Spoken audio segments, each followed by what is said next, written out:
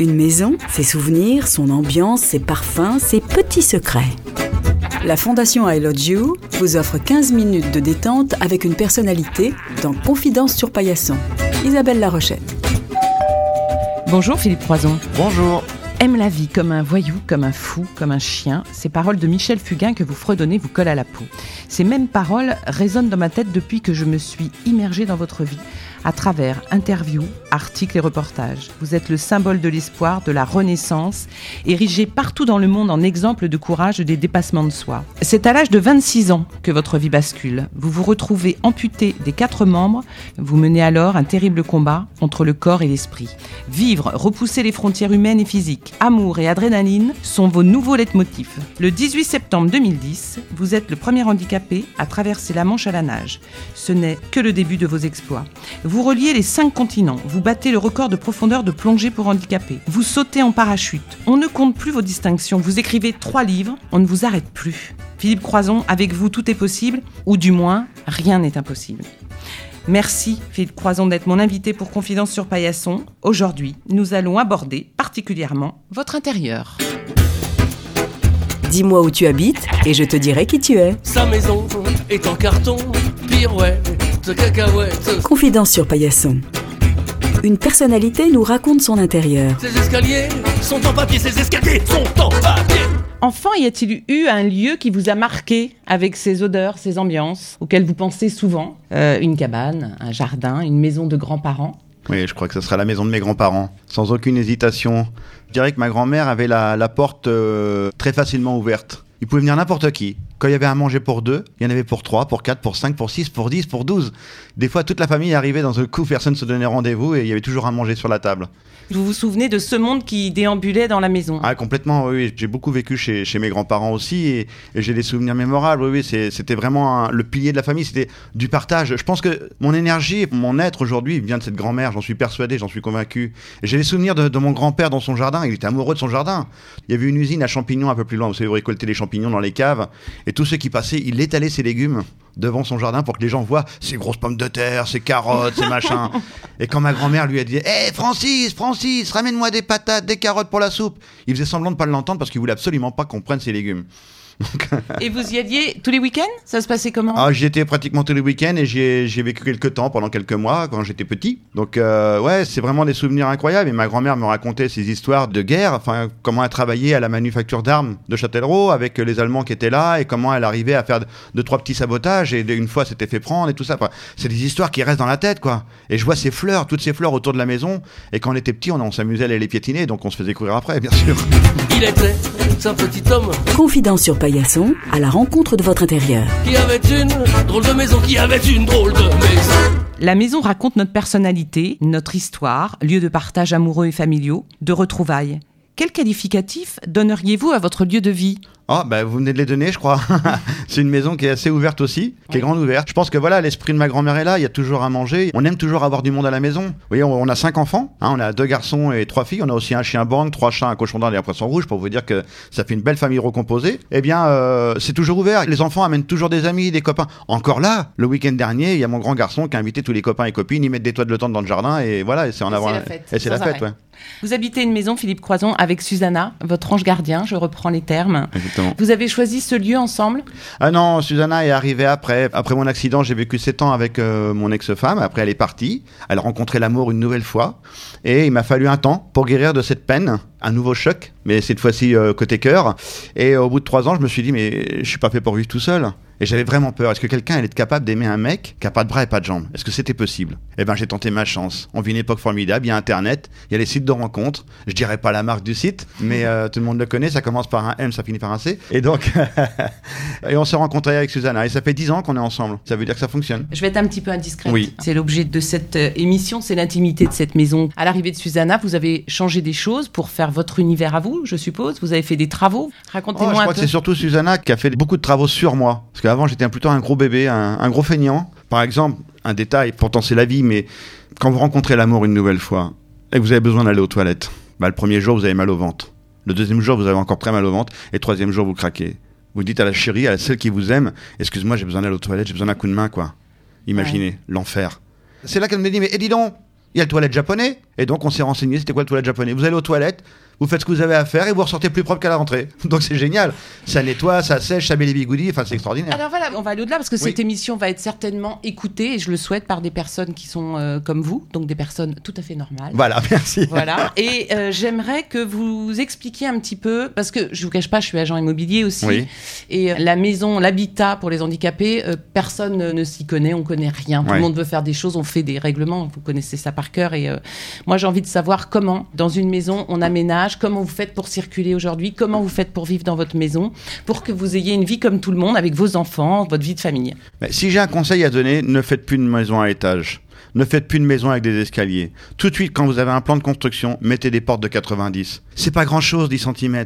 Mais quand vous allez vieillir, ou quand vous allez rencontrer un ami, ou un de vos grands-parents qui va venir, qui va être en fauteuil, vous serez bien content qu'il puisse accéder aux toilettes. Voilà, des couloirs un tout petit peu plus larges, les portes de 90, des toilettes accessibles, ce genre de petits détails auxquels on ne pense pas parce qu'on est debout, on est bipède, et le jour où il nous arrive une tuile, on dit mais bon sang de bonsoir, pour quelques centimes d'euros, je dis bien quelques centimes d'euros, quelques euros, on aurait pu mettre des portes de 90. Voilà, c'est là où c'est vraiment important. Donc en fait, si j'interprète tout ça, vous avez fait construire cette maison après. Après, parce que juste avant, j'avais un plan de construction, j'avais une maison à étage avec un sous-sol, une grande maison, et j'ai eu cet accident. Et quand j'ai eu cet accident, toutes les assurances, j'avais pas signé les contrats, donc tout le monde a fait marche arrière, tout le monde s'est sauvé en courant. Et puis il a fallu réaménager, repenser la maison, donc tout plein pied, où on peut accéder partout, au garage, à la cuisine, en rez-de-jardin. Et ça va peut-être vous paraître bizarre. Au début, je voulais pas une maison pour personnes handicapées. Au début, je voulais pas ça. Je voulais vraiment une maison comme tout le monde. Mais c'est une maison comme tout le monde. Mais c'est pas facile de trouver du matériel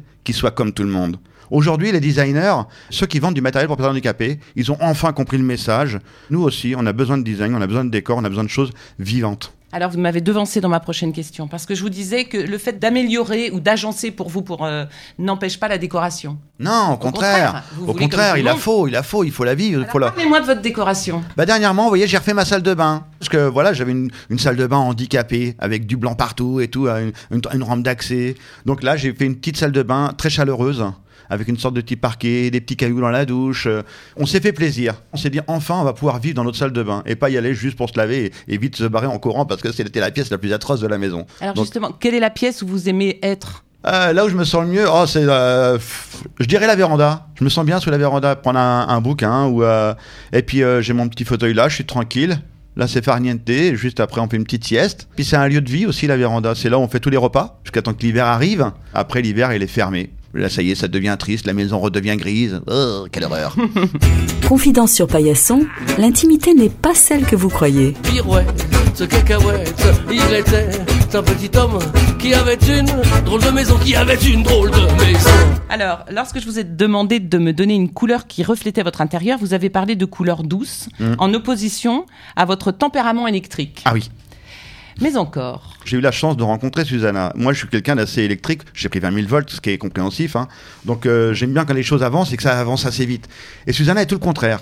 Elle est toute posée, toute tranquille, elle va m'apaiser. Et c'est elle qui refait la décoration de la maison au fur et à mesure. Donc automatiquement, elle le fait avec son tempérament. Donc tout devient doux, tout devient apaisé. Et quand je rentre à la maison, parce que je suis très très souvent parti, vous savez, je fais énormément de conférences dans les entreprises et ainsi de suite. Et quand je rentre à la maison, c'est mon petit havre de paix. Il y a l'univers parisien, l'univers des conférences, et à la maison, c'est l'univers relax. Et elle ne vous demande pas votre avis ?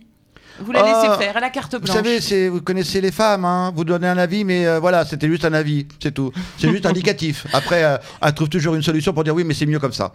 D'accord. Alors, on serait plus dans quoi ? Dans le blanc, dans le rose, dans le orange ? Écoutez, à la maison, quand elle est arrivée, tout était jaune. Le jaune, dans le feng shui, c'est drôle ce que vous me dites.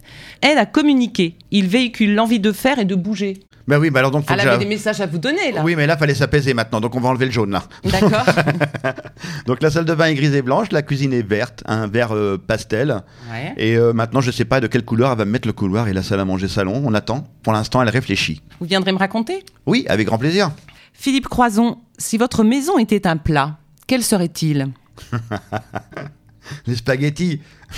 Ouais, les spaghettis, parce qu'on mange que de ça. Donc, non, mais les spaghettis, c'est convivial, ça vraiment partage. On en prend, vous savez, la belle et le clochard, chacun en prend un bout d'un côté, puis on arrive au bout et on se fait bisous.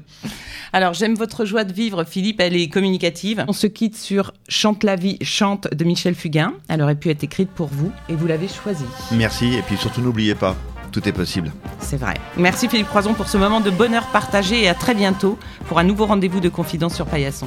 Au revoir. Bonjour chez vous. Merci.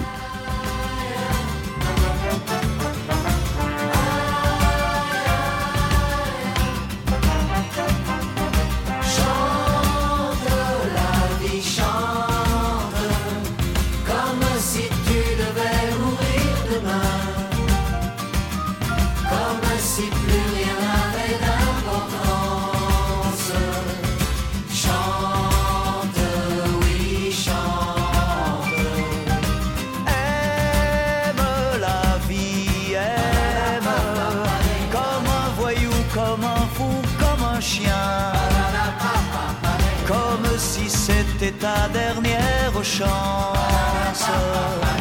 Chante, oui chante. Tu peux partir quand tu veux, et tu peux dormir où tu veux.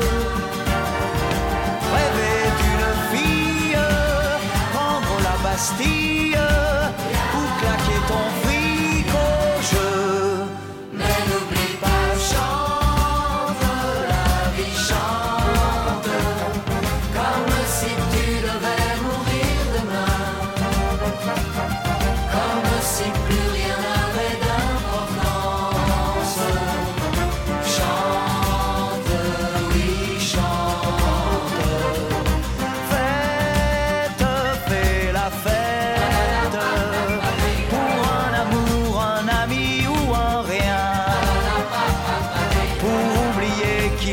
Sur tes vacances, chante, oui chante,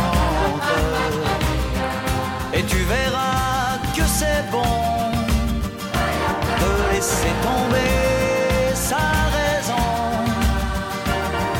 Sors par les fenêtres, marche sur la tête pour changer les traditions. Mais n'oublie pas,